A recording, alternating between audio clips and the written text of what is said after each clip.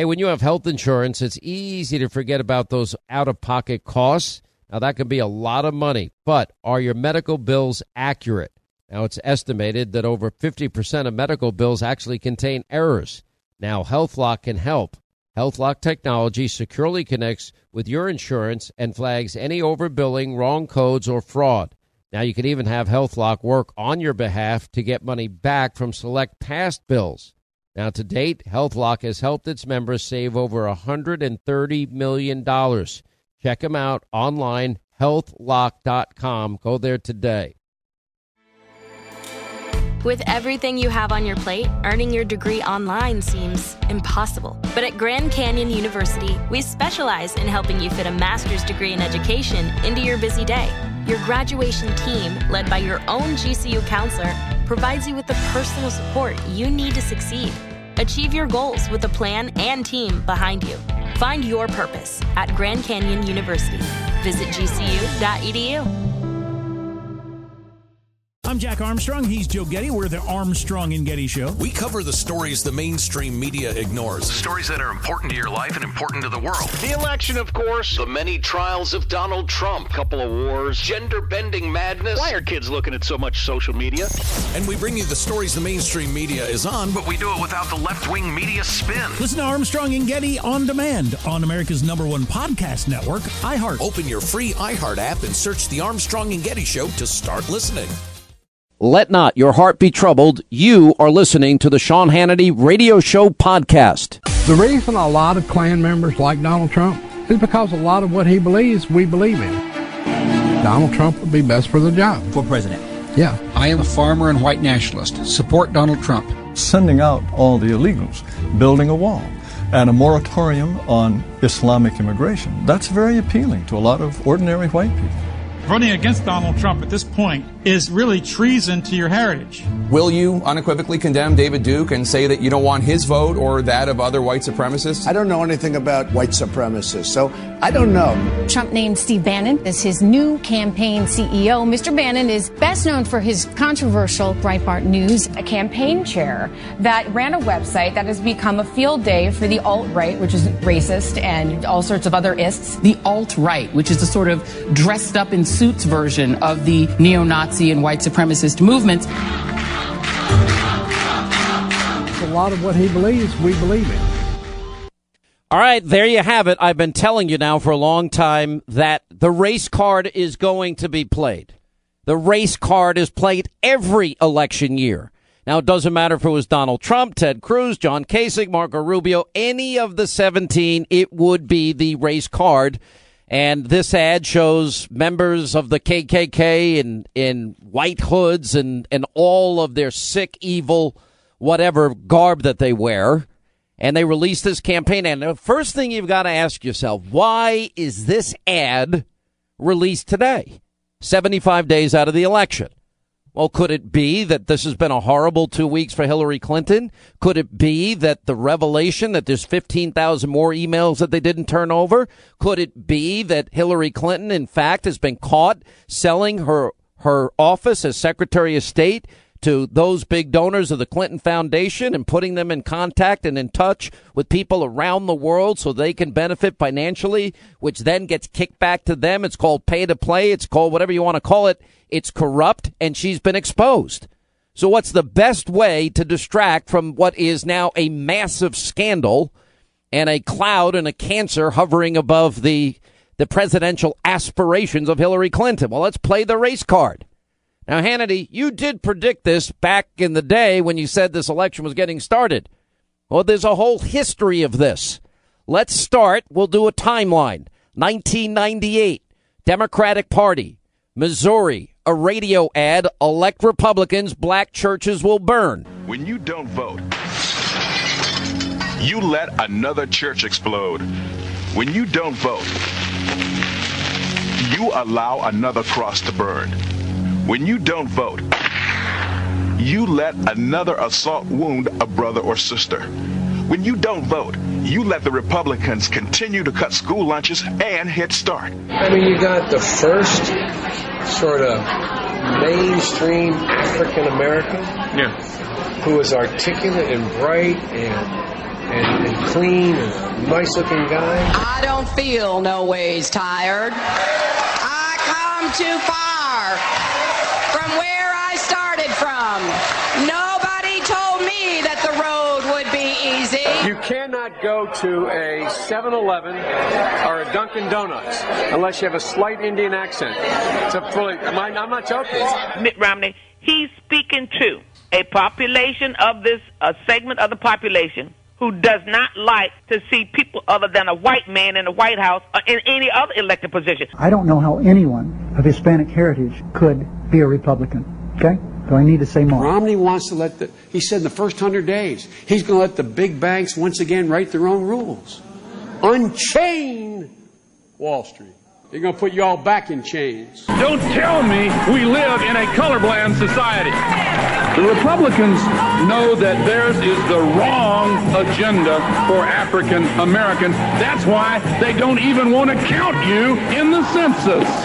No, I think that they played the race card on me. And we now know from memos from the campaign and everything that they plan to do it all along. On June 7, 1998, in Texas, my father was killed.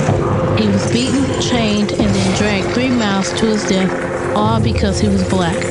So when Governor George W. Bush refused to support hate crimes legislation, it was like my father was killed all over again. Call George W. Bush and tell him to support hate crimes legislation. We won't be dragged away from our future. It happens every single election cycle, and now it's happening by Clinton, and it's happening in a week where she has been exposed as having sold access for money to her office as Secretary of State. That's what's happening here. So you get the video released today by the Clinton campaign, making the case that Donald Trump is the candidate of racists, white supremacists, neo-Nazis. And, quote, the reason a lot of Klan members like Donald Trump is because a lot of what he believes, we believe it.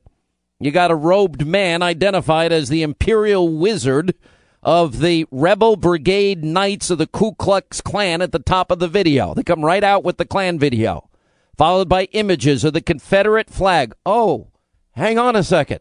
That's right. Bill Clinton, Arkansas, commemorating the Confederate flag. Oops, let's forget that. J. William Fulbright, Bill Clinton's mentor, a known segregationist.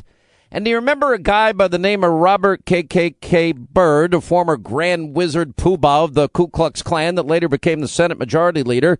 Well, we've got a tape of Hillary Clinton praising the former Klansman. Today, our country has lost a true American original, my friend and mentor, Robert C. Byrd. Senator Byrd was a man of surpassing eloquence and nobility. There are white. I've seen a lot of white in my time. I admired his tireless advocacy for his West Virginia constituents, his fierce defense of the Constitution and the traditions of the Senate, and his passion for a government that improves the lives of the people it serves. There are white. I've seen a lot of white in my time. They mentioned that he once had a fleeting association with a Ku Klux Klan, and what does that mean? I'll tell you what it means. He was a country boy from the hills and hollows of West Virginia. He was trying to get elected. As Secretary of State, I continued to rely on his advice and counsel. Robert C. Byrd led by the power of his example, and he made all of us who had the honor of serving as his colleagues better public servants and better citizens. Robert C. Byrd left such a legacy. Left such a legacy. Now, could it be we have Fox News, new polling data out, Monmouth University poll, showing that Clinton holding just a 2-point lead in North Carolina, significant decline in her lead there in that particular state. Meanwhile, another poll released Wednesday by Florida Atlantic University showed Trump leading by 2 points in Florida, 43-41. Just last week, Monmouth showed Trump down by 9 points in the state. And a separate Monmouth University poll released Monday shows it's only a 4-point race in Ohio. Now, I'm not saying that's good enough. I'm just saying that things have certainly tightened up a little bit. And yes, for those of you at 538, Nate Silver and company, I do believe the polls. Now, Julian Assange was on Fox News last night, says we're working around the clock. We've received quite a lot of material. Asked if he's going to release the documents before the election. Absolutely, he says. I think, quote, it will be significant. It depends how it catches fire in the public and in the media. Now, I don't want to scoop ourselves, he said when asked to describe Julian Assange what the WikiLeaks material is. We have a lot of pages of material, thousands of pages of material. I don't want to give it away, but it's a variety of different types of documents from different types of institutions that are associated with the election campaign. Look, what I'm saying to you is I warn you about this every election year, and then people get surprised when it actually happens. Understand that this is an act of desperation. Hillary Clinton's campaign knows that they need to distract from what we have learned this week with the additional nearly 15,000 emails that have come out. We know that Mrs. Clinton held a dinner in 2009 devoted to higher education. And among the schools represented was, yes, the for-profit network of colleges that has, donated to the Clinton Foundation and paid Bill Clinton nearly $17 million. And, by the way, treated their students horribly. Now, that's classic pay-to-play. In other words, you sell access for money. That is the definition of what crony capitalism is. Even Politico, which is not a conservative publication, publishes a story saying that the Clinton Foundation's vague timetable to limit its involvement with overseas programs and their insistence that Chelsea Clinton remain on the board, quote, raises red flags for ethics watchdogs, even as the charity vows to avoid conflicts of interest during a Hillary Clinton presidency. They made the same vow when she was Secretary of State. And what did we find out? 84 of 150 some odd visits to Secretary Clinton while Secretary of State were people that either donated or pledged to the Clinton Foundation. The story also goes on to point out that Clinton Foundation President Donna Shalala suggested that reorganizing the $2 billion enterprise could not, quote, happen overnight. Okay, how about a week from Friday? As Donald Trump and others now say it should be shut down. And Bill Clinton himself stepping up saying, well, if I think, doing good things, and okay, you're doing good things with money. Where'd you get the money from? You got money from countries like Saudi Arabia, where men tell women how to dress, men tell women they can't drive, women can't leave the country without a male escort, where women can't work or go to school without a man's permission, where a woman needs 4 male eyewitnesses to prove she's been raped, where gays and lesbians are put to death, where Christians and Jews are persecuted. Well, she took plenty of money from them, up to $25 million from the foundation and $10 million for the library. And it goes on from there. By the way, so when could they possibly close the foundation down? Now, this kind of unraveling has to be done with a scalpel, Shalala says, so that we don't hurt people. We don't interrupt the very good work that's being done. It's blood money. If you're taking money from countries that are so misogynistic, so brutal to women and gays and lesbians and Christians and Jews, I don't care what you're doing with the money. Remember Rudy Giuliani told the Saudi sheikh that tried to implicate Israel on what happened on 9/11? And then he said, take your money and shove it. Now we got Uma Abedin's mom, apparently a radical that believes that somehow the U.S. was involved in what happened on 9/11 and printing all of these bizarre comments that basically justify. Hillary goes out with Uma's mom, a radical publication that she has out there, and says, well, we got to debunk the myth that Saudi women are treated poorly. And then she takes their money. Anyway, so they don't want to do what they should do and have to do and what she pledged she would do as Secretary of State. Richard Painter is a former ethics counsel for George W. Bush. He said that if the Clintons really wanted to separate themselves, they could do it tomorrow. That could be done in one board meeting. Change the name, have the board members resign, and replace them with people with no ties to the Clinton. No one in the Clinton family should be there. An easy step to take. Could be done in an afternoon. That's not going to happen.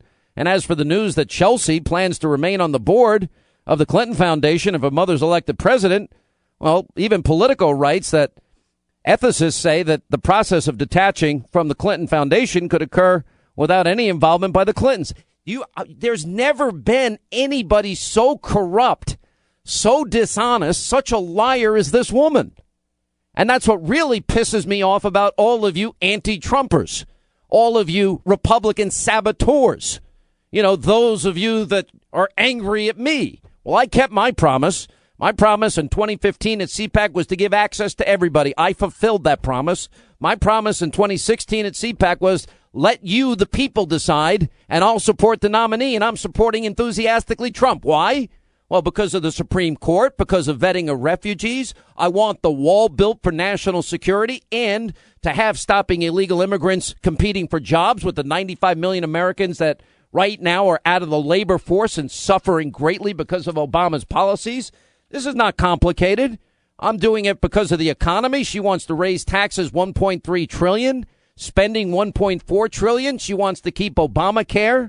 You know, have we gotten so out of touch that we don't care about Americans in poverty, out of work, out of the labor force?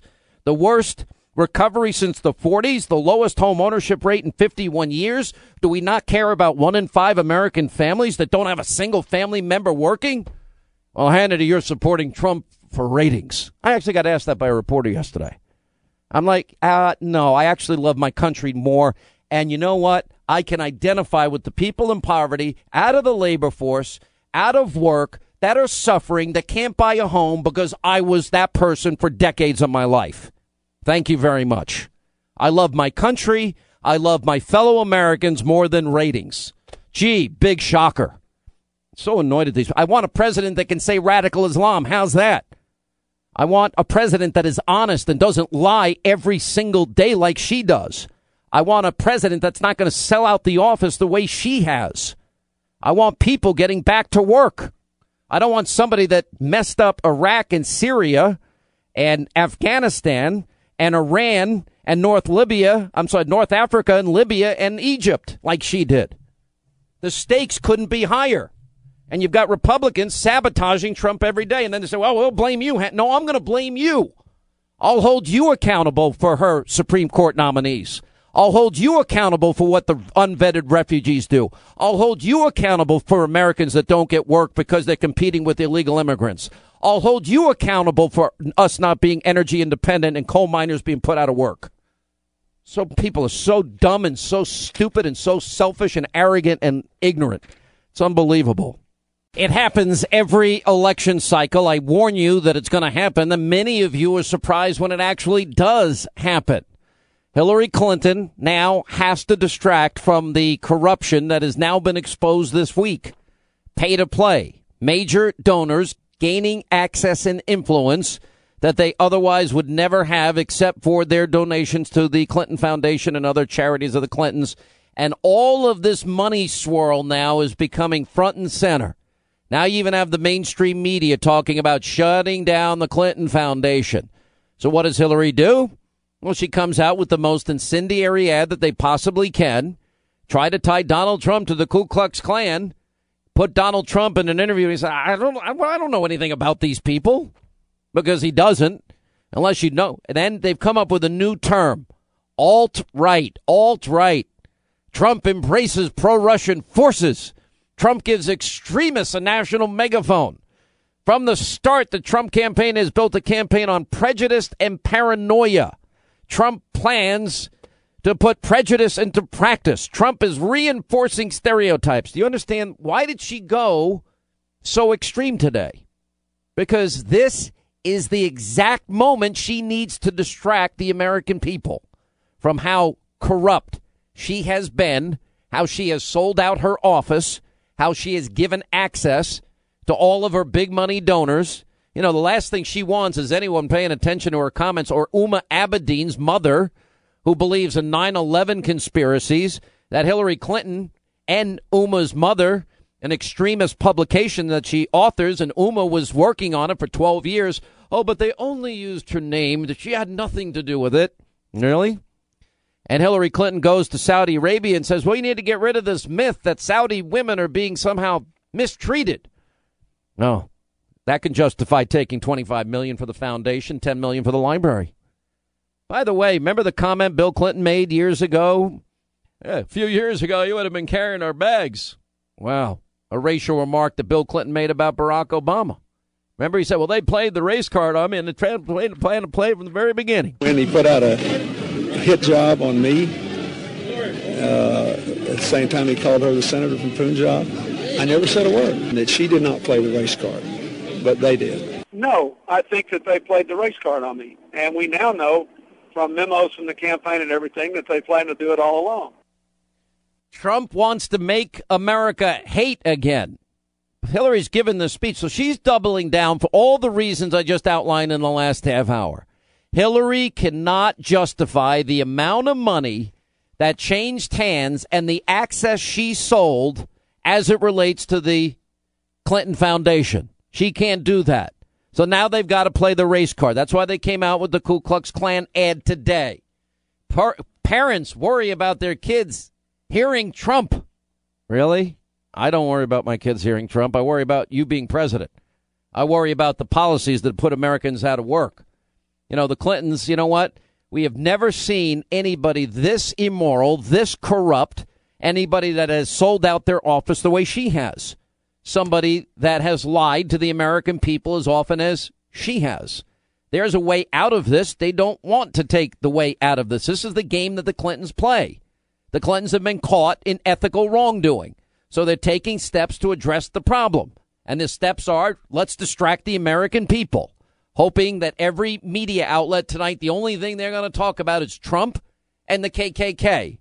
Donald Trump's been on message the last 2 weeks, so the only thing they got left, if we can't get him off message, we'll make up a story that he's off message, and we'll tie him to the Ku Klux Klan, and their willing enablers in the news media will go along and do the bidding of the Clinton PR department. And that's exactly what's happening.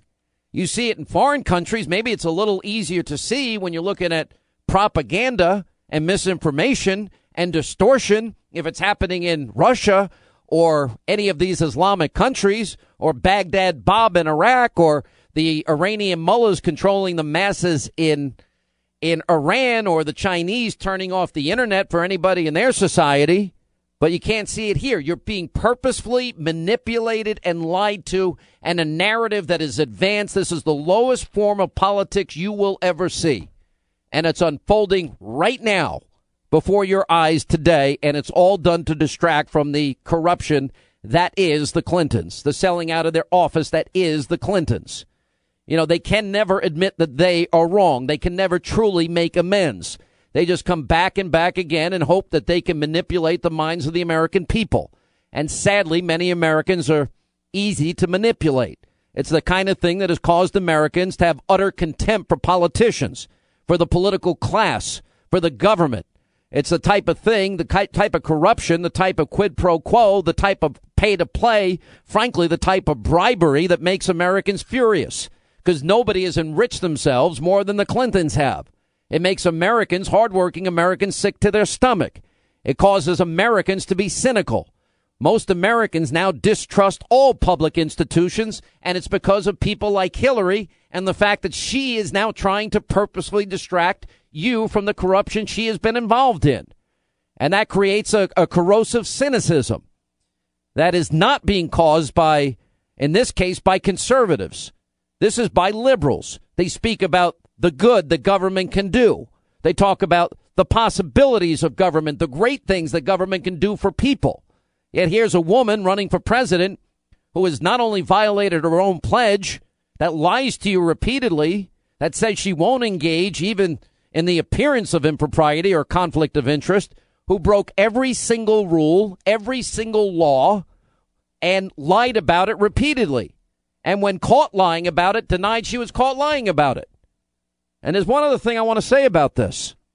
And we don't need to be lectured by Hillary Clinton about Donald Trump. You know, if you look at and what great moral humanitarians they are, and how this is about the children. We've got to take money from the corrupt Saudis that are misogynists, that hate women and mistreat and abuse women and kill gays and lesbians and mistreat and have no religious freedom. Why did you take their money, Hillary, now that you're going forward with, you know, from the start, Trump has built his campaign on prejudice and paranoia? You know, this is a moment of reckoning for the GOP. The GOP doesn't need Hillary Clinton's lectures on reckoning. This is a moment of reckoning for Democrats. Hey, she is a pathological, congenital liar. She cannot help herself. She is deep in her core. She has sold out her office Trump wants to make America hate again. Parents worry about kids hearing Trump. Parents and teachers are worried about the Trump effect that language causes bullying. This is all because she is scared to death right now. You know, she was on last night, I guess, with Anderson Cooper. You know, we did provide a lot of life-saving work with this foundation. Yeah, but you also provided a lot of money in your own pocket, didn't you? You provided a lot of money that you lined your pockets with all of this. You know, the critics, no one's against life-saving charitable work, but we are against a slush fund that pretends to be a charity. No one denies that maybe there's some good work done, but you can't take blood money from the Saudis and justify it by saying, well, we're using that money for good work, as they kill gays and lesbians, mistreat women, and abuse Christians and Jews. Sorry, that doesn't work for anybody. The moral preening by the Clintons and their acolytes, you know, if you're critical of the Clinton Foundation, somehow you don't care about the children. No, that doesn't work either.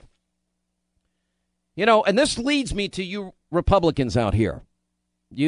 Those of you at the Wall Street Journal, some of you at National Review, Bill Kristol, these talk show hosts that apparently are so insecure and so in need of attention because they can't keep a job very long, and everybody else that is saying, oh, Hannity does this for ratings. He's voting for. No, I'm not. Not about ratings. Maybe it is for some of you, but it's not for me. Unlike many of you, I didn't grow up with a silver spoon in my mouth. You know, those years washing dishes and cooking and bussing tables and waiting, bartending, painting houses, hanging wallpaper, framing houses, doing roofing, laying tile. Those were decades of my life. The time that I spent, you know, having to work for my landlord that was nice enough to allow me to work off my rent because, you know what, I was struggling financially. A guy by this guy's name was Dan and Ellen Almeida. That was my landlords. Great people. Warren, Rhode Island. And they took care of me at the time of my life when I actually needed help. They gave me work. I remember I redid this guy's barn. I painted their houses. I did all sorts of work for them. So I didn't grow up with a silver spoon in my mouth at all. For all of you that are sabotaging Trump, I want you to understand something. You own this. You own your sabotage. You own, if Republicans, if you are able to dissuade them from supporting Trump over Hillary, and you're successful, right now it appears you are, because Trump only has about 73, 75% of Republicans. If he doesn't get to 90, he can't win. And a lot of this I put on your shoulders. And that goes for John Kasich, and that goes for Jeb Bush, and that goes for Lindsey, and that goes for Ted Cruz, who I like. But you guys are hurting the chances and helping Hillary get into office. And the Bill Kristols and the Mitt Romneys. I like Mitt Romney, but I don't like what he's doing here. Because if Hillary gets to appoint Supreme Court justices that will impact this country for generations, I'm holding you guys accountable because of your stubbornness, because of your arrogance, your sanctimony. All right, maybe you don't like Trump's style, but on the issues, you cannot tell me on issues that Trump's agenda is not conservative. You've seen his Supreme Court list. You see that he wants to listen to our national intelligence officials and actually vet refugees rather than gamble with the lives of the American people. You see Hillary's plan to raise taxes and raise spending. You see Trump's idea that he is going to allow repatriated money from multinational corporations back into the country so those corporations will build their manufacturing centers and factories here. And that wall that's built is going to probably prevent radical Islamists from crossing into our country and hurting American people. And that wall is also going to help Americans that are looking for work, some 95 million out of the labor force, get the jobs, 8 million of which now are in the hands of illegal immigrants. And they're driving down wages. You know, some of you just can't see the forest through the trees here in any way. On the Supreme Court alone, that ought to do it. On Hillary's plan for the economy, that ought to do it. On vetting refugees and not gambling with people's lives ought to do it. Securing the border ought to do it. Eliminating Obamacare. The average American in the last 8 years, their family premiums are up $4,100 a year. They lost their doctor, their health plan, and they're paying a hell of a lot more, not saving money. You should do it for the 12 million Americans, 12 million more Americans on food stamps since Obama's become president, a total of 46 million of your fellow Americans suffering. Or maybe you'll support Trump and not Hillary for the 8 million more Americans that now live in poverty at 50 million. 50 million of our fellow citizens suffering. Or maybe you'll do it because this is the worst recovery since the 1940s. Or maybe you'll do it because it's the lowest home ownership rate in 51 years. Or maybe you'll do it because 1 in 5 American families don't have a single family member working. Or maybe you'll do it for men in their prime working years, 18 to 34, 1 in 6 are in jail or in mommy's basement. Or maybe you'll do it because Obama's robbed your kids and grandkids, blind by accumulating more debt than all 43 other presidents before him combined. Maybe you'll do it because the labor participation rate is the lowest since the 70s. Maybe you'll do it because Hillary can't find it within herself to say radical Islam. Maybe you'll do it because of the race card that she's playing today. Maybe you'll do it because she is the single most corrupt person ever to seek the presidency and the single biggest liar ever to run for the presidency. And the single biggest, person ever to... she's had more personal gain than anybody else ever running for this job. She has used her position to line her pockets more than anybody else. And if that doesn't do it, maybe you'll do it because she failed us in Egypt, and she failed us greatly in Libya, and she lied to the families that died in Libya, and that she screwed up North Africa, and she screwed up Iraq, and she screwed up Syria, and she screwed up Russia and Afghanistan, and that she's been wrong on every major issue of our time. Maybe you'll do it because, in spite of everything, she's wrong 100% of the time. And maybe over time, Donald Trump's temperament issue will resolve itself. I'm fed up. You own this. You Republicans at the Wall Street Journal, you Republicans at National Review, you Republican radio hosts, obscure radio hosts, wherever you happen to be, that feel that I'm the biggest target. I will pull the lever for Trump over Hillary Clinton proudly. And I am not blind to Hillary, her distractions, her propaganda, her misinformation, her corruptness, her lies, and her misinformation, as you apparently are. Because your smearing, slandering, and sabotage of Trump is helping her. So you own her Supreme Court nominees. You own what her refugees do. You own what illegal immigrants do. You own Obamacare. You'll own the fact that coal miners are out of work and coal companies are out of business. You will own education that still sucks, especially for inner city America. You own it all. Don't come to me crying. I've warned you about Obama, and I was right. I'm warning you about Hillary, and I'm right here, too. You know what? You live with the government you deserve. But don't say I didn't warn you. But I will hold you responsible. Oh, I will. And you can point the fingers back at me all you want. You're responsible. I kept my promise in 2015 and 2016. The reason a lot of Klan members like Donald Trump is because a lot of what he believes, we believe in. Donald Trump would be best for the job. For president.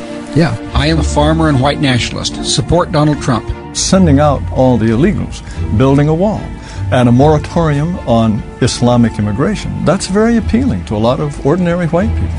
Running against Donald Trump at this point is really treason to your heritage. Will you unequivocally condemn David Duke and say that you don't want his vote or that of other white supremacists? I don't know anything about white supremacists, so I don't know. Trump named Steve Bannon as his new campaign CEO. Mr. Bannon is best known for his controversial Breitbart News, a campaign chair that ran a website that has become a field day for the alt-right, which is racist and all sorts of other ists. The alt-right, which is the sort of dressed up in suits version of the neo-Nazi and white supremacist movements.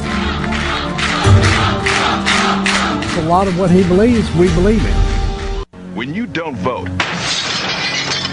you let another church explode. When you don't vote, you allow another cross to burn. When you don't vote, you let another assault wound a brother or sister.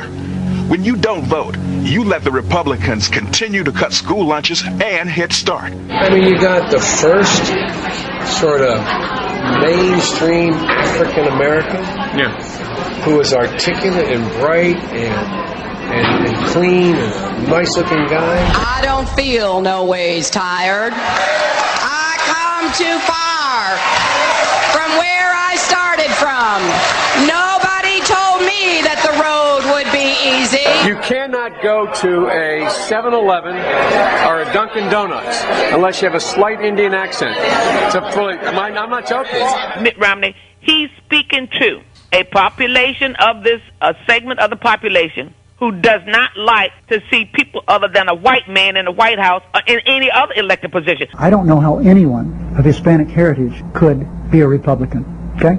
Do I need to say more? Romney wants to he said in the first 100 days, he's going to let the big banks once again write their own rules. Unchain Wall Street. They're going to put you all back in chains. Don't tell me we live in a colorblind society.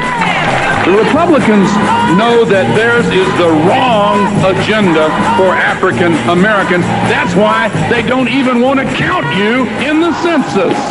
No, I think that they played the race card on me. And we now know from memos from the campaign and everything that they plan to do it all along. On June 7, 1998, in Texas, my father was killed.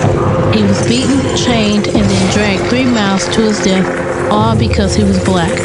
So when Governor George W. Bush refused to support hate crimes legislation, it was like my father was killed all over again. Call George W. Bush and tell him to support hate crimes legislation.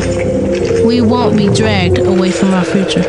There you have it. Hour 2, Sean Hannity Show. It's predictable as the day is long. If it's an election year, Democrats, well, they'll play the race card. Now you've got Hillary Clinton, a new ad trying to tie Donald Trump to the Ku Klux Klan and white supremacists. Why? Number one reason, Hillary needs to distract from the revelations this week that, in fact, she sold out her office for donors to the Clinton Foundation, and that more than half of the people that she met with while Secretary of State were all tied to the Clinton Foundation in one shape, matter, or form, either donating money or having pledge money. And that's why Hillary is now trying to push this race card.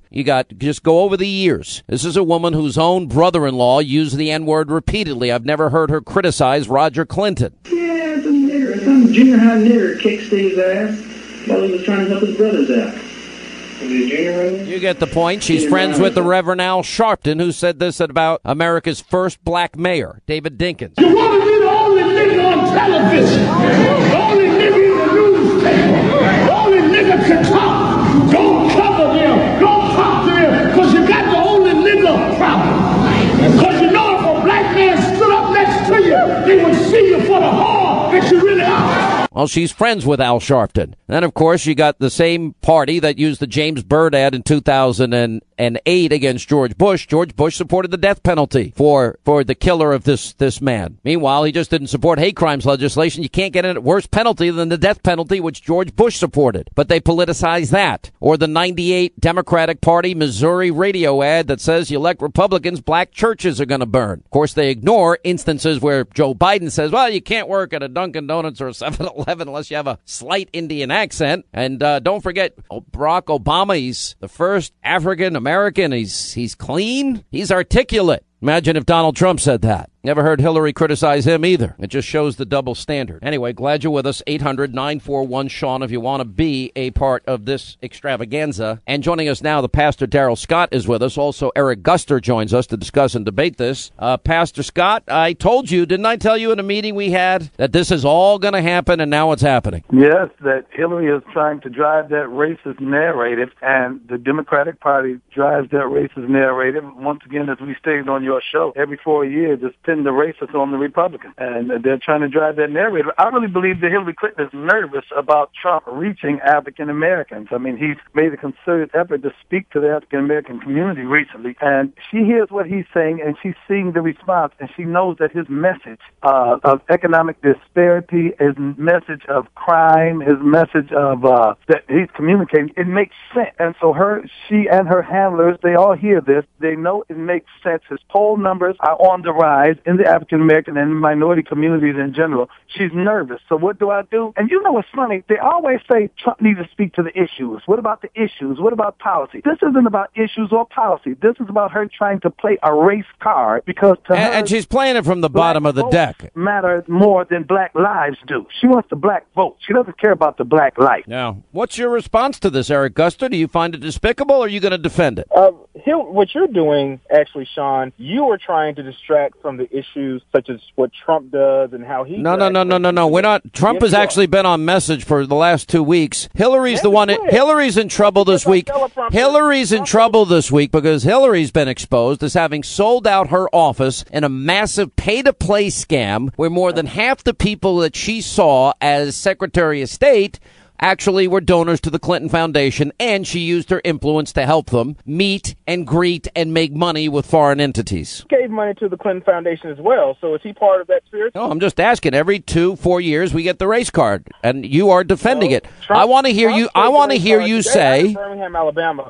Trump had a rally where he encouraged protesters to beat up a black man. Trump has had so many white. That is just a lie. Supporting him. That is just a lie. That's not the truth. What words did he say? When did he say go beat up a black man? He said attack that man. No, I take that back. He said attack that man. That's what happened. Well, what about this? There was a Washington Times story in May Washington Times by Andrew Blake that Hillary's campaign received more than $20,000 in donations contributed by members of the Ku Klux Klan, according to a prominent member of the hate group. For the KKK, Clinton is our choice, said Will Quigg, California Grand Dragon for the Loyal White Knights. Oh, well, I guess then Trump could write an... I'm not aware of that donation, but I do know the high numbers of white nationalists, skinheads, and Klan members who are supporting Donald Trump. They've come out with their own ads. They've come out with emails. They email their groups because Donald Trump speaks to that set of people. And Donald Trump, what does Donald Trump say to speak to that people? Even in the CNN interview, when he was asked about white supremacists, he said, "I don't know anything about white supremacists." What person in America doesn't know anything? Well, what he's saying? Wait a minute. If you're going to take that out of context, what he's saying is, "I don't know anything about those people because I don't know those people. I don't hang out with those people." I love it when Trump supporters say you're taking something out of context, but these are his own words, Sean. Okay, yeah, exactly. He says his words were, if you asked me today, well, what about the white supremacist group in Cleveland? And then I said, man, I don't know anything about this white supremacist group here. That doesn't mean I don't know about white supremacist groups, period. Know it, and you should be ashamed for you know what? You should be ashamed. You know what, Eric? This is very disappointing because here we have a divided country, divided more along racial lines than we've ever had. We've had the last 8 years where black America has been disproportionately impacted because of the bad economic policies of Obama and Hillary Clinton, and 58% increase in black America, 58% increase in black Americans on food stamps since Obama's been president, a 20% increase in blacks not participating in the labor force. And here is Donald Trump saying we can do it better. And he gave 2 speeches last week talking about how he can improve the lives for not only all of black America, but all of America. And you just ignore the truth. Trump has zero policy. He has zero economic policy. He gives great one-liners and very impressive speeches, but he has no policy. How do you know he has no policy? I can tell you what his policy is. Number one, he's articulated a policy. I can tell you what his policy is if you'll take the time and listen. Donald Trump is going to lower taxes. He's going to allow multinational corporations to repatriate trillions overseas, and that's going to bring a lot of money back to the state, back to our country, that big multinational corporations can build manufacturing centers and factories. He's not going to put coal miners out of work like Hillary promised, or coal businesses out of business like Hillary promised. He's going to expand coal mining, expand fracking, expand drilling, expand nuclear technology. That is going to create millions of high-paying jobs in the economy. Also, he's going to have less competition for the few jobs that are available by building a wall so 11 million more people don't cross our border illegally and compete with Americans for the few jobs that are available, which also drives down wages. So, and he's going to improve the economic system. And the $4,100 increase in Obamacare is going to go away because we'll have free market competition. So, yeah, that's a specific economic plan. Now, Hillary has announced she's going to raise taxes $1.3 trillion and spending $1.4 trillion. Well, that math doesn't add up, does it, Eric? Shift from coal energy energy to clean energy is a great shift, because many of those people will be shifted into that type of industry. And we've had it all over the country where we're getting natural fuels, we're getting rid of gasoline. Those people stay in that industry but make a shift to a different type. And that is what Hillary has explained that is what she's working to do. Just like in Birmingham, Alabama, we had a shift from the steel industry, and we brought other industries where many of those workers are working. So you're happy with Hillary's plan to put? Just to get this straight, you're saying you're happy that Hillary's going to put coal miners out of business? I'm never happy that anyone and that the coal miners should shift to a new energy source. So the coal miners should now shift to a new energy source and start working in a new energy field. Is that what you're saying? Many of those people will get new jobs, and that is the purpose of. So you've been working as a coal miner for 23 years. I did not. And now it's time for you to get a new job. Oh God, just let him talk over me. Do you want a debate, or you just want Daryl to just blabber? I like what Daryl's saying better than what you're saying. Yeah, because he supports a weird candidate like Trump who has zero substance. Let me ask you a question about Hillary Clinton. Don't you think when her brother-in-law used the N-word, she should have spoken out? And don't you think it's a little odd that she called the former Klansman, the former Grand Wizard, Pooh Bah of the Ku Klux Klan, her mentor, Robert Byrd? Do you think that was an appropriate thing for her to say? I'm not aware of what she said. Let me play it for you. I'll play it. Today, our country has lost a true American original, my friend and mentor, Robert C. Byrd. Senator Byrd was a man of surpassing eloquence and nobility. There are white. I've seen a lot of white in my time. I admired his tireless advocacy for his West Virginia constituents, his fierce defense of the Constitution and the traditions of the Senate, and his passion for a government that improves the lives of the people it serves. There are white. I've seen a lot of white in my time. They mentioned that he once had a fleeting association with a Ku Klux Klan. And what does that mean? I'll tell you what it means. He was a country boy from the hills and hollows of West Virginia. He was trying to get elected. Oh, all right. Let's stop right there, Eric. Yeah, that's what Trump is doing. He has his association. So Hillary praised. Wait a minute. Well, we got on tape Hillary praising a former Grand Wizard of the Ku Klux Klan. Okay. I disagree with that. Pastor Scott. I think that's called a checkmate moment. I like that response. Okay.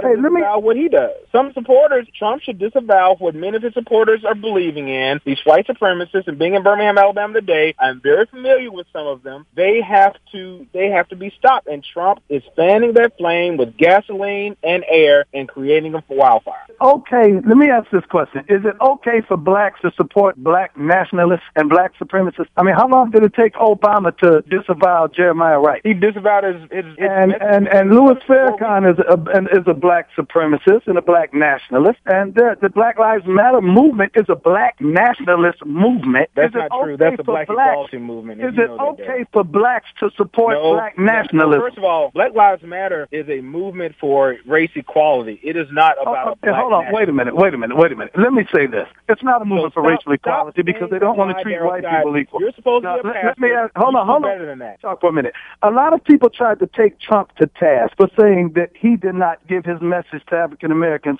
in front of an African American audience. But I remember when he tried to go to Chicago and speak before an African American audience, and the Black Lives Matter took pride in the fact that they claimed they shut the meeting down. They rioted in the streets, they protested, they set fires, and said, we shut the meeting down. Now, why would Trump willingly go into hostile territory to communicate a message that's not going to be able to be communicated? All right, I gotta let it go here. We'll continue it on the other side. We'll get to a lot of your calls. 800-941-SEAN is our number. I see a lot of you want to weigh in on this. Pastor Scott, thank you. Eric, thank you.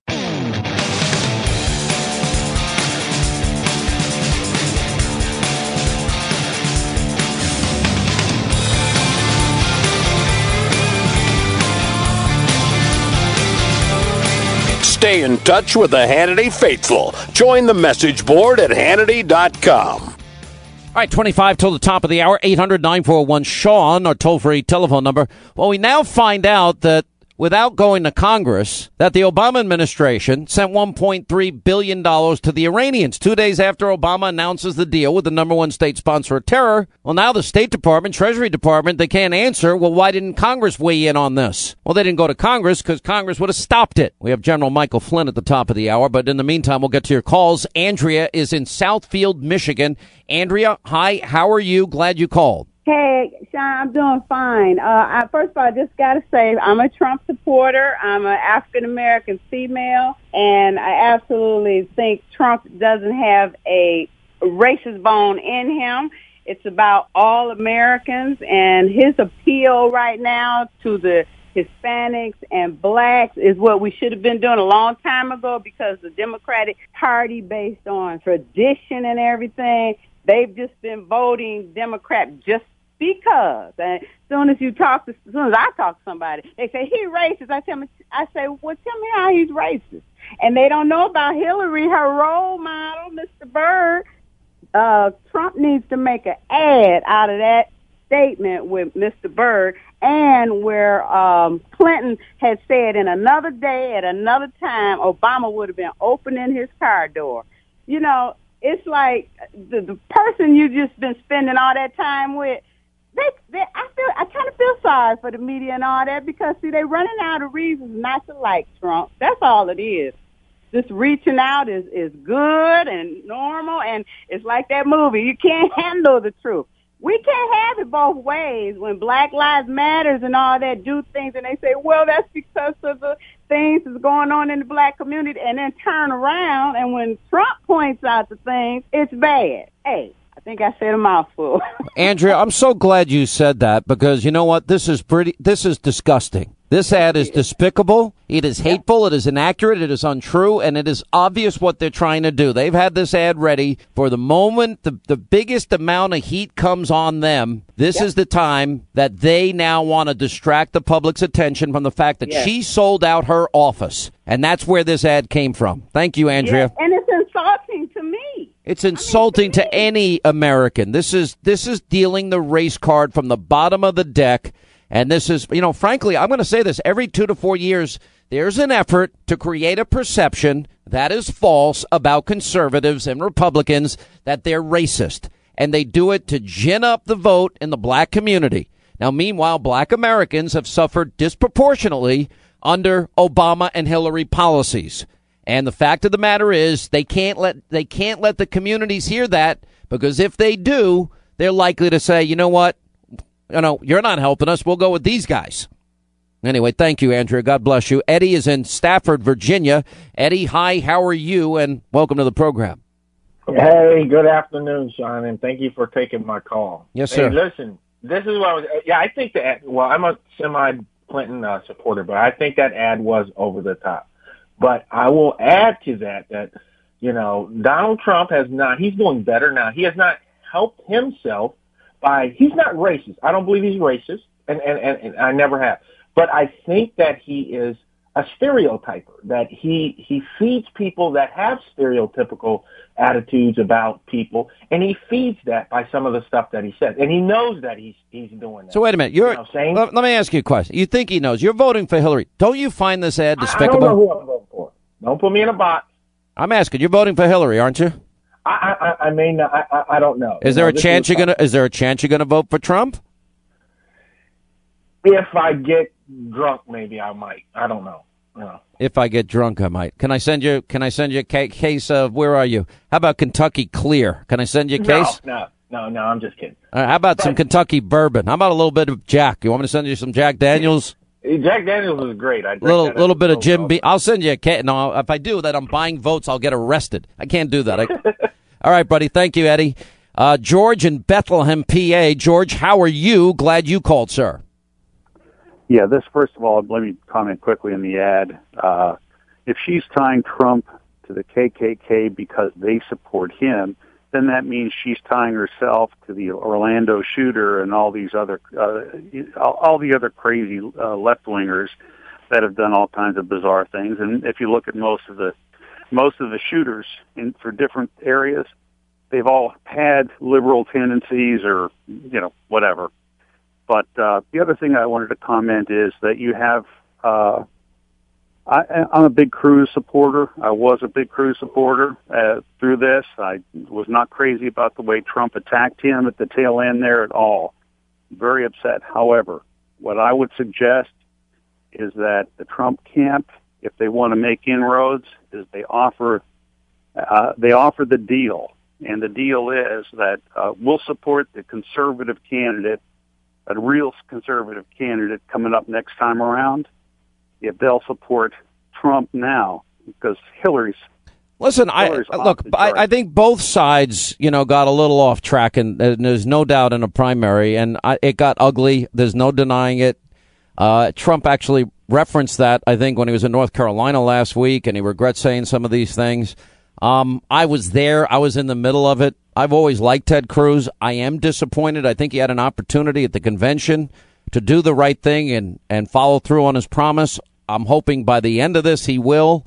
But I will say the longer time goes on, I think this cumulatively is hurting Trump. And the numbers among the base show it. Trump is only getting 73% of Republicans, 75% of Republicans. He needs 92%. And we got to get it. And I think that if the Republican establishment would stop undermining Trump and work with Trump, you know what? The agenda is very good for the country. And I'm supporting the agenda. I'm not supporting, personalities aside. I want to fix the economy. I want America energy independent. I want the wall built. I want vetting of refugees. I want my Second Amendment rights. I want education sent back to the states. I mean, I want radical Islam mentioned by name. I don't think it's that complicated, the things that I'm supporting here, and that's why I support Trump. Hillary's not an option. If they go on record, if a lot of the Trump supporters go on record saying, "Hey, next time around, if we get a conservative, we're going to be behind them. We've got to support what works. We've got to, Hillary's not even an option. Let's face it, she's not an option for anything." That's what I've been saying. I'm saying she's not an option, and you know what? I'm at peace with how I have handled this election. And as much fire as I'm under right now, I am at peace. Because my promise in March of 2015 I kept. That is access to all the candidates, as much access as they need and deserve and that they want. And I gave it to them. And I never endorsed. And then I said in 2016 in March, just as the primaries had gotten underway, I will support the nominee that you choose. And I am supporting him, and I'm doing so enthusiastically. And because I think there's no comparison when it relates to Hillary Clinton. And I'll take all the heat. I'll take all the cheap shots. I'll take all of the ad hominem attacks that are coming my way from the Wall Street Journal, National Review, these talk show hosts that have failed 50 times in 50 different markets.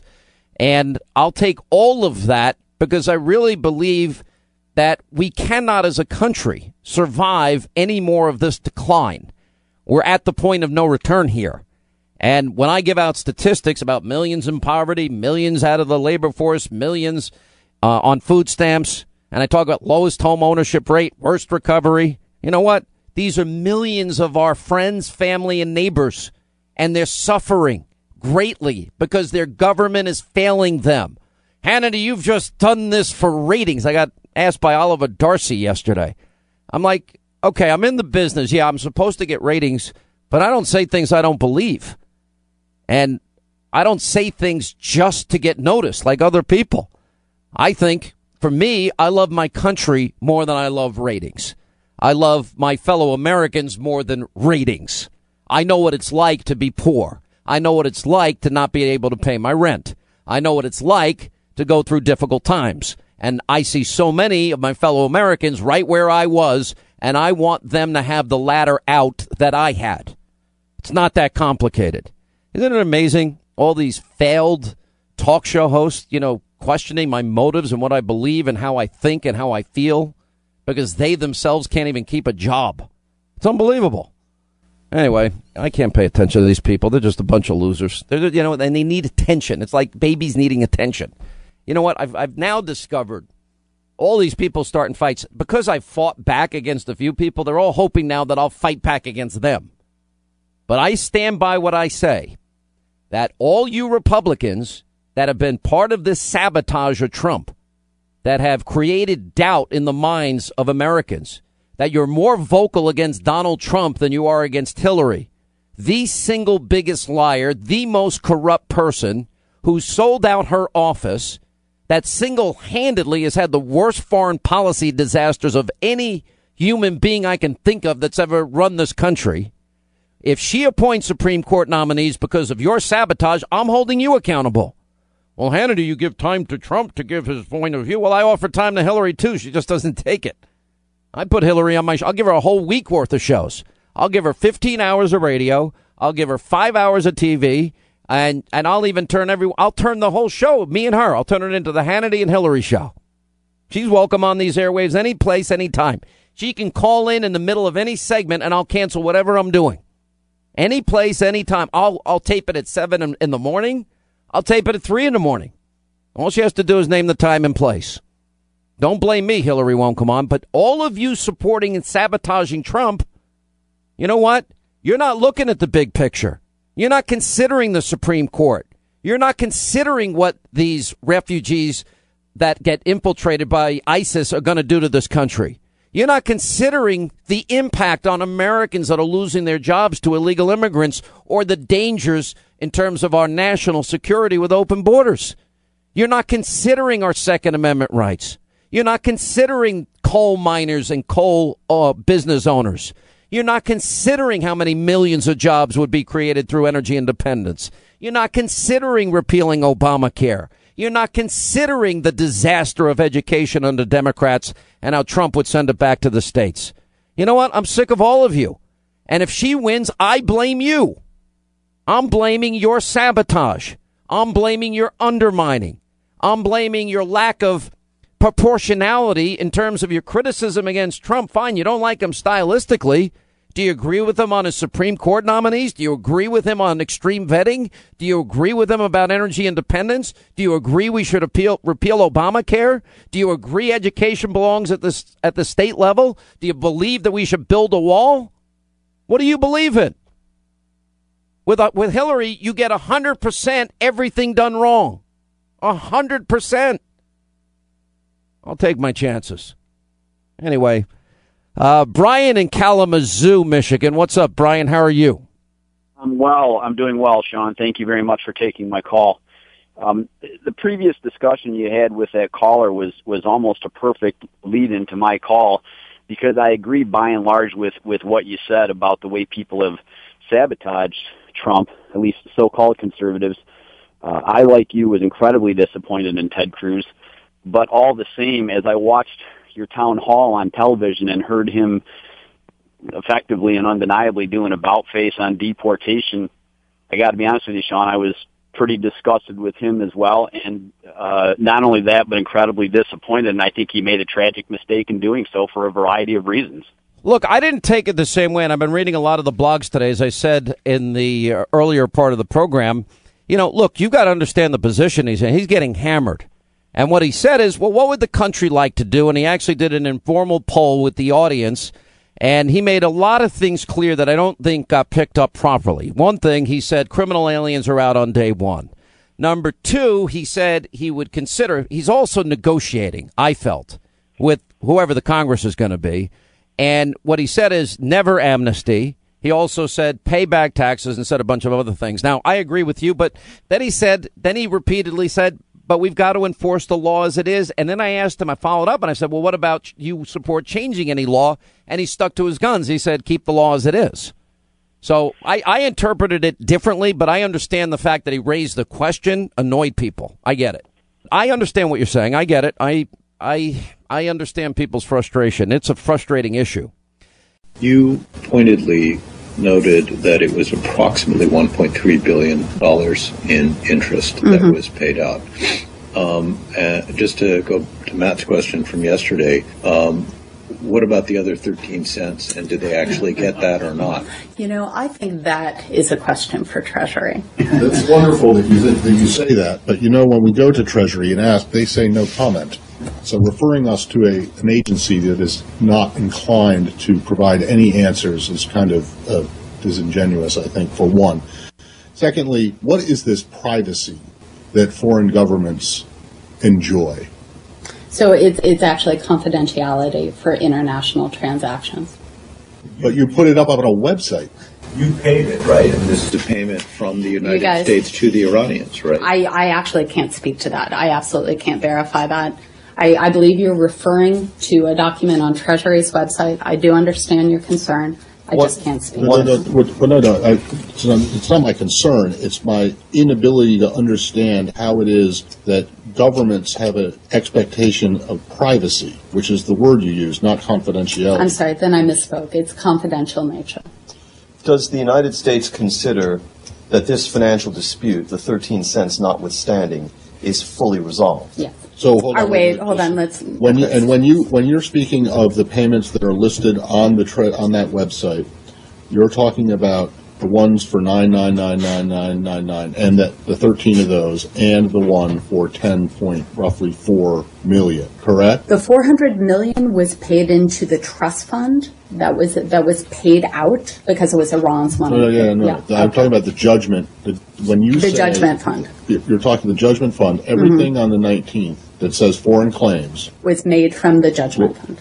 Right. And that was the interest for rent. But that means that's the 13 payments of the 99999 and the one for the 10.39, right, roughly 10.4, right?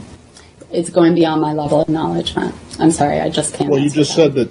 So it's my understanding that those foreign claim payments made on January 19th. Every single one of them. Yes, were made from the judgment fund. So after you get through with the ones with all the nines, and you get to the other one, which is 10.4, and you add that on, it's actually more than 1.3 billion. Yeah, you're asking me to go through payments that I am unable to do so. It's a technical question. I won't just. I can't understand. I'm so dumb. That you are saying about the confidential. You're respecting the confidentiality of the other nation. Of the international partners. Yeah. But what about the people? That money has been paid from the U.S. taxpayers. And as a U.S. taxpayer, am I not supposed to know where the money is going, how it is going? Is that not worth giving it to the U.S. citizens? I think, as the president spoke on January 18th, as the secretary made clear, the resolution of the Hague settlement was, in fact, in the best interest of the U.S. taxpayer. In terms of the mechanics of this, what is made public, I can't speak to from this podium. All right, that PR disaster is the State Department and their spokesperson, Elizabeth Trudeau, trying to explain the payments that were made to Iran that were not run through Congress or told to you, the American people. Now, this all is happening on a day, by the way, when 4 of Iran's Islamic Revolutionary Guard ships or vessels were harassing and creating an incident against the U.S. warship near the Straits of Hormuz. Remember, strategically, if Iran ever cuts off the Straits of Hormuz, you are talking about potentially stopping the flow of oil into the free world, and which is a defense official confirmed this. Now, what this has to do with is the administration. By the way, News Roundup Information Overload Hour, 1-800-941-SEAN is our number. But the State Department is calling this a so-called judgment fund, and it's also an account that is used to pay out claims against the U.S. government. Details of how the administration did this, however, are being treated like a state secret.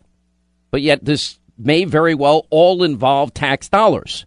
Now, this erupted at the State Department briefing yesterday and also today. And apparently the New York Sun reports that the administration made 13 transfers of $99,999,999.99 each. Now, those payments add up to 13 cents shy of $1.3 billion. They were made on January the 19th, 2 days after Obama announced he had cut a deal with the number one state sponsor of terror, the mullahs in Iran, for $1.7 billion. And we now know, thanks to the Wall Street Journal, that another $400 million of that money was made in foreign currency that was loaded onto wooden pallets and delivered in a special cargo plane and functioned as ransom payment to the mullahs who were holding American hostages. So the remaining $1.3 billion only starts coming into focus when we notice on their website, without any knowledge given to anybody, of 13 transfers totaling, just 13 cents shy of $1.3 billion. And that was on a Treasury Department website that's related to, quote, the judgment fund. And anyway, there's no explanation for these payments. And State's Daily Briefing, you hear how idiotic these comments are. Anyway, here to weigh in on all of this and what this means for the election is Lieutenant General Michael Flynn, former Director of Intelligence, Defense Intelligence, and that agency, and author of the book The Field of Fight, which lays out a tremendous strategic plan to win the war against radical Islamic terrorists. Also, congressional candidate Sergeant Brian Mast is with us. By the way, he gave both his legs serving with Special Operations and their command in Afghanistan. Welcome, both of you, to the program. Hey, this is a real honor for me to be on with Brian, and I'll tell you, he is this amazing individual, amazing hero, and I really, for all your listeners, get out there and get him into Congress. We need his leadership and his courage at this time in our country right now. Listen, Thank you for that, sir. I couldn't be more proud than to say we chewed some of the same dirt. And I met you, Brian. You're a great guy, and thank you so much for your service. It's such a shame, isn't it, that we look at cities that you and your brothers and sisters fought, bled, and died for, and then it just gets handed over because, once again, we politicize a war, and we just pull back before and give back all the gains you guys made so many sacrifices for. This is absolutely a betrayal. We have a White House with zero strategy. You can look at them. On one hand, we have our men and women on the ground fighting an expanding radical jihadist Islam ideology. And on the other hand, you have the White House paying this radical jihadist Islamic ideology. Yeah, I mean, $1.3 billion, and they're not telling us anything about it. That's a good point. All right, let me ask you first. Now, we watched yesterday the Islamic Revolutionary Guard harassing these U.S. warship in the Straits of Hormuz, General, and now we learn about these payments. They can't give us any explanation for all of this. What is your thought? Why would the United States of America ever give the number one state sponsor of terror $400 million? They lied to us about ransom. It's kind of scary when the mullahs of Iran are more honest with the American people than are the president and the Secretary of State, but that's what happened. They were more honest. They said it was ransom. Obama and Kerry and Hillary and the rest lied to us. So we give them the money for ransom, and then we give them all this other money. How insane is that? Let me tell you, I mean, this is just unprecedented. I mean, this just shows you the level of corruption and, frankly, criminal behavior inside of this White House, and this goes back, years, and the Iranian nuclear deal that we gave the number one state sponsor of terrorism. So for your listeners, they are still the number one state sponsor according to our own government, and designated back in the days of Ronald Reagan in 1984. I mean, this is just incredible. And I don't say this facetiously anymore, but Iran's national anthem is "Death to America." After this latest incident with the fast boats inside of the Persian Gulf going against our warships, I mean, if we didn't tear that deal up before, we should tear it up right now, throw it in little pieces, right back in their faces. I agree with you. But the problem is, all right, we can do that, but they already have the money. They already have the money. They're buying they're rebuilding their commercial air travel. They have the ability to spin their centrifuges. We now know that they have more nuclear material than we ever thought that they had. Yeah. They also have the right to build missile defense with Vladimir Putin in Russia. That was part of the deal. They have the right to build up conventional weapons, which they're going to do. And if we thought they were formidable before, now they'll be a nuclear-armed Iranian radical Islamic state that will be an existential threat not only to the entire region, but as they build up their ballistic missiles capability to the entire world, including us. Yeah, so real quick, and this is one of the reasons why I think it's so important that Brian gets into Congress. We have to build up our military readiness and our military strength. I mean, our guys and our men and women in uniform and where they're deployed around the world, but principally throughout the Middle East, are just stressed out right now. And we're stretched out, with our capabilities, and this is why we really have to take a hard look at our military. But there's a legal issue here because it's a huge legal. I mean, the administration knew that if the Iranian payments had been submitted to Congress for approval, and constitutionally they have the power of the purse, they would have turned that down. And majorities in both houses were against the entire Iranian nuclear deal. And why is it now being treated as an executive unilateral action, never submitted to the House and Senate or the Senate for ratification as a treaty would otherwise have to be? Because they know it is wrong. This White House, this president, and this goes with Hillary Clinton all the way to Kerry now and President Obama. They know that this is absolutely wrong. And the level of corruption in our government right now, the level of dishonesty is just sickening. And you know, that's why guys like myself and people like Brian are stepping up to sound off and get ourselves involved back in our government, where we can turn this thing around and create a level of honesty and trustworthiness back inside of our federal government. So, Brian, what are Congress's options at this point? I would argue probably none. I mean, if you look at why the State Department, why the Treasury Department are playing dumb, well, the answer is obvious. You know, in other words, they just did what they always do, bypass the Constitution, the rule of law, separation of powers, co-equal branches of government. That's why they're playing dumb. Well, this is obvious to the three of us, but we shouldn't be surprised that the White House is doing this whatsoever. We have an administration that fails to identify this enemy for what they are. They fail to group Iran as any part of that enemy. They may even be looking at them as an ally, moving our traditional alliances throughout the Middle East over to Iran. There should be no surprise here whatsoever. This is a problem the entire world now has to face. Iran now having billions of dollars, and this is what's happening. You know, the general and myself, you know, we have a very good idea of what it looks like to actually say that Iran is the largest state sponsor of terror. That is not ambiguous to him and myself. What that literally means is it was Iranian hands that were packing IEDs with so many nuts and screws and bolts that they would put so many holes in our service members that we could never plug them. That's what it means. It means it was Iranian hands that were building the improvised explosive devices, the explosively formed projectiles that were tearing through our up-armored vehicles, and the administration is not recognizing them for the threat that they are. And this is what we face as elected officials, an administration that won't identify what is threatening Americans.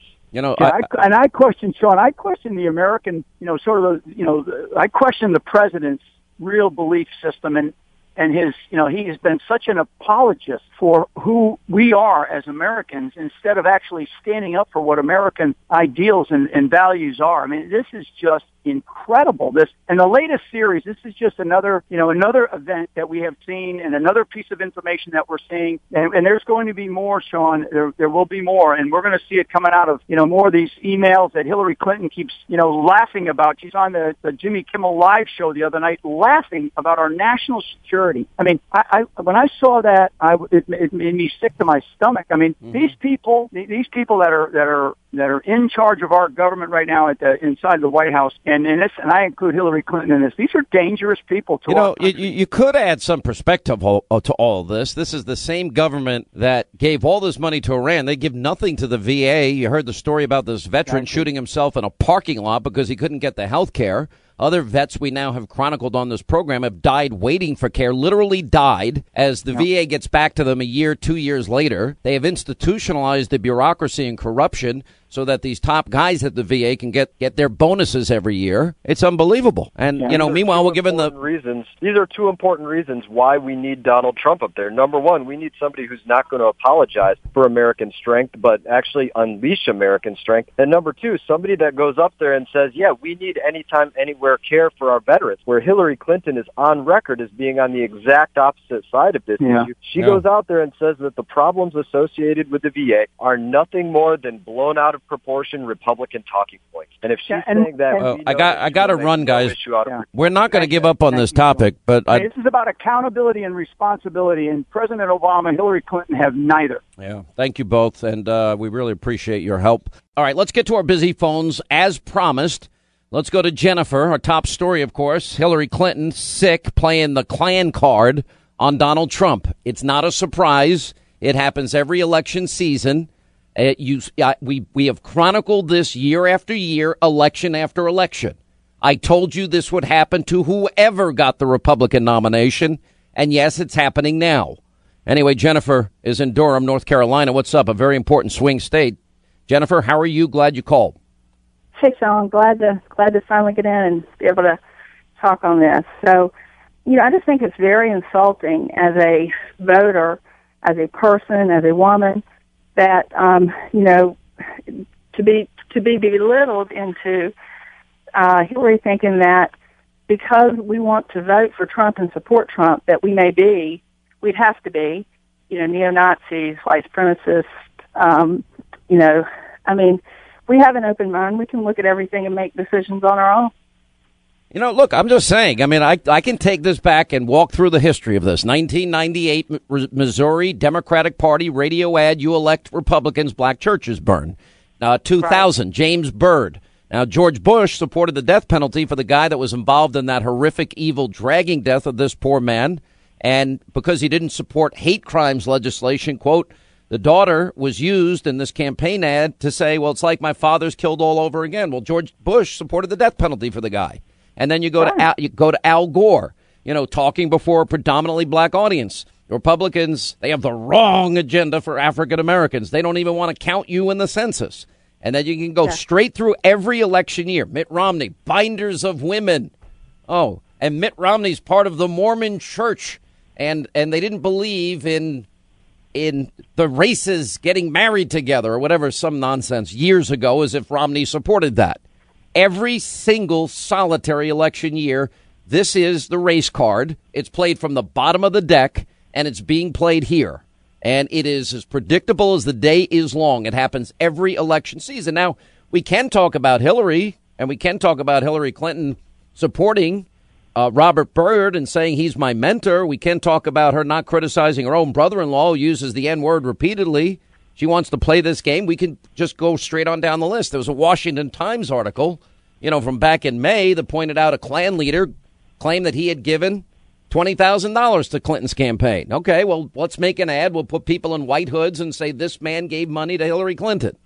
This is how they want to play the game. This is as dirty as it's ever going to get, and it's not going to change because she's desperate. The last thing she wants to talk about today is the corruption that has been exposed about her selling her office. More than half of the citizens she met while Secretary of State were big donors that gave to the Clinton Foundation. And as a result, they benefited, many of them financially themselves. So I guess they could give more money. So typical. Carla is in Dallas, Texas on 660 The Answer, my Mark Davis station. How are you? Good. How are you? I'm good. What's going on? My call, Sean. Well, first of all, I wanted to thank you for being the voice of truth for all of us. And I would really like to talk about the so-called conservative, constitutional-loving Washington establishment that won't get behind our nominee, Donald Trump. And I want to take it a step further, more than just say raise their right hand and take a pledge and, you know, while all the time standing on constitutional principles, and they lied, typical Washington fashion. They lied to we the people. But we the people spoke when we voted for Donald Trump. And we the people are their employers. And they are betraying we the people. It's worse than just they didn't keep their pledge. They're betraying the office that we elected them to by not representing us. I keep saying, and I'm going to say it now through Election Day, and if Donald Trump loses, you are going to hear me say it very loudly after Election Day. You know, I'm being attacked, and I kept my promise. My promise was to give access to all the candidates and give them a fair shot, and I did that. My promise to you, my audience, was that you decide who you want to be your nominee, and I'll support that person, and I'm doing that with as much passion as I can muster. I will enthusiastically vote for Donald Trump. I've said that before. And, you know, and for me, it comes down to very, very simple, basic understanding of how bad things are now. And I talk about it every day. 8 million more Americans in poverty, 50 million Americans in poverty, or 12 million more Americans on food stamps, 46 million Americans on food stamps. You know, if you want to talk about the debt and deficit, Hillary wants to increase taxes $1.3 billion, spending $1.4 billion.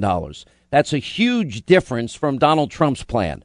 Massive differences. She wants a 550% increase in refugees that we can't vet, and Donald Trump wants extreme vetting. You know, we've got 95 million Americans out of the labor force. You look at that, and they are forcing Americans that are out of work to compete for those few jobs and driving down wages. Donald Trump's going to build a wall. Hillary Clinton says no walls, let's build bridges. It's the worst recovery since the 40s, the lowest home ownership rate in 51 years, 1 in 5 American families without a single family member working, men 18 to 34, 1 in 6 are either in jail or living in mommy's basement. We've got more debt accumulated under Obama than every president before him combined. Lowest labor force participation rate since the 70s. Hillary can't say radical Islam. And she is the single most corrupt and dishonest person to ever seek the presidency. Why is this an issue for some of these people? I don't know. And I haven't even mentioned Supreme Court justices.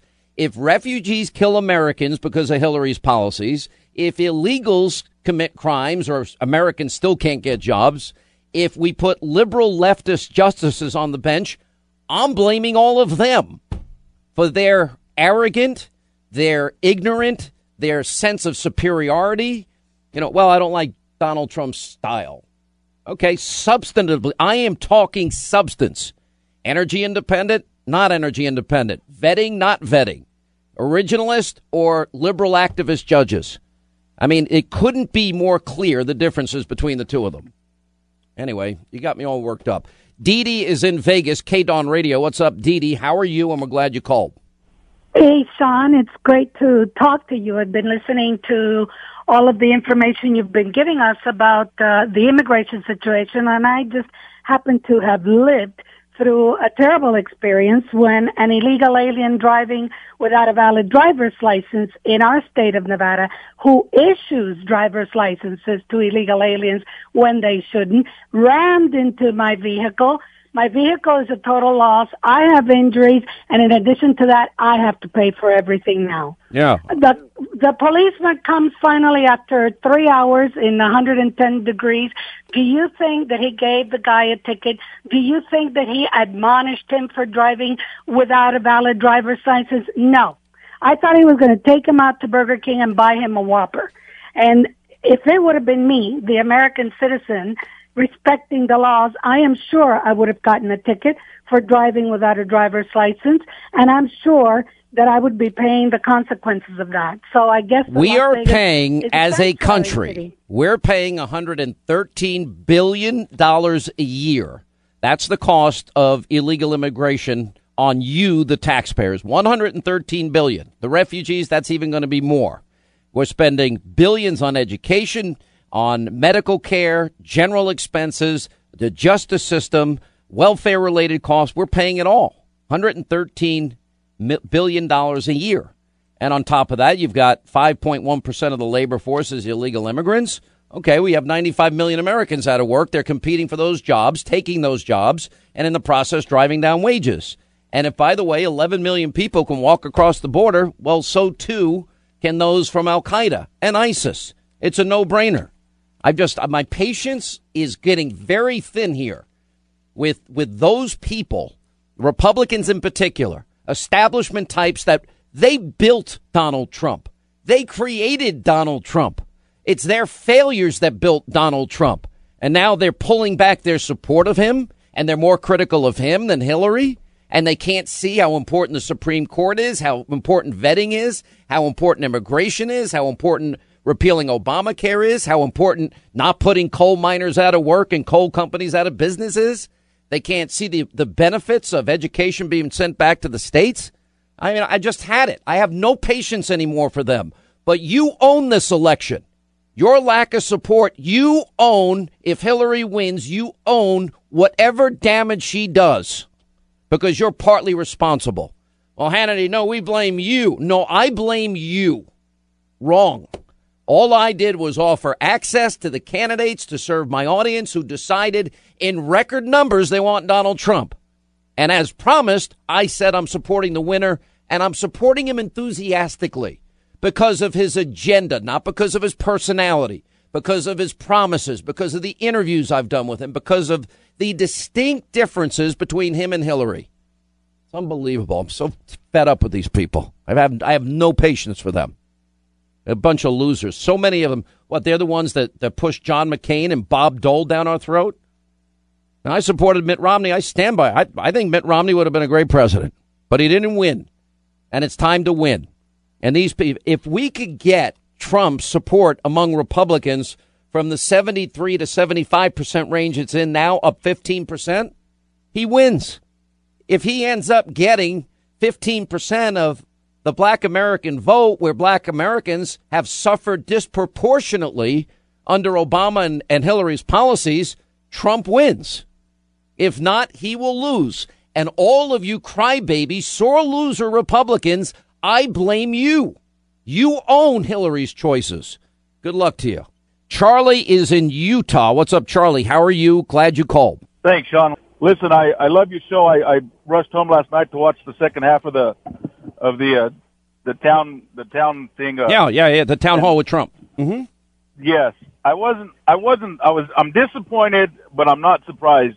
You know, I'm surprised it took him this long to shift his stance on immigration. You know, I always thought that there's no way we can round up 11 million illegal immigrants and ship them all back. Don't get me wrong. I understand what you're saying, the billions and billions of dollars we spend on them.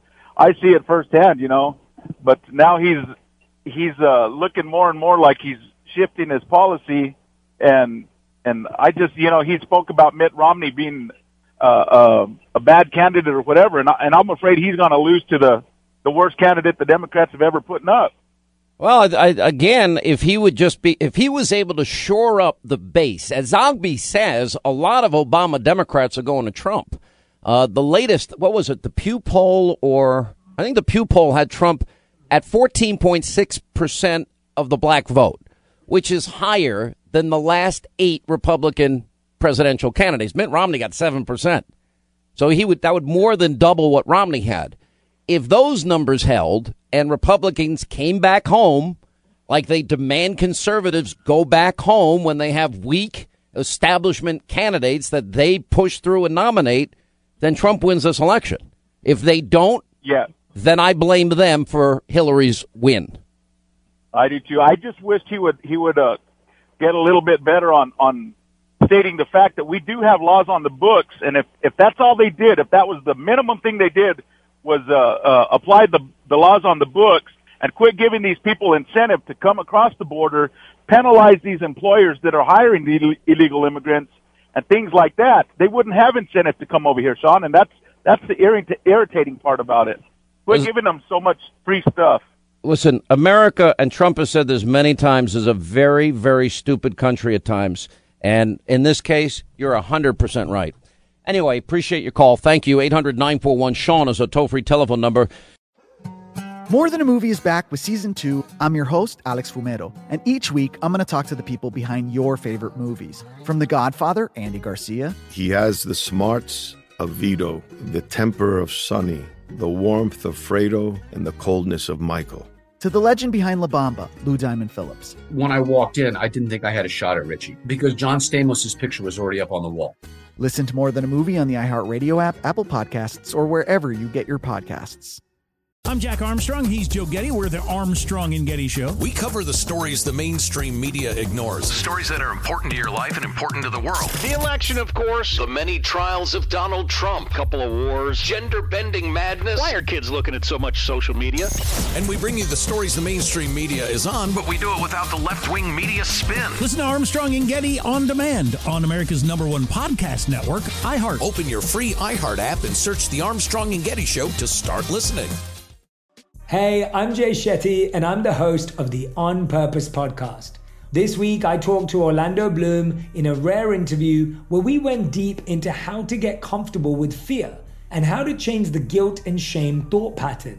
People say, what are you afraid of, right? I'm afraid of fear because it's like I want to confront anything in my life that feels challenging on those levels. Listen to On Purpose with Jay Shetty on the iHeartRadio app, Apple Podcast, or wherever you get your podcasts.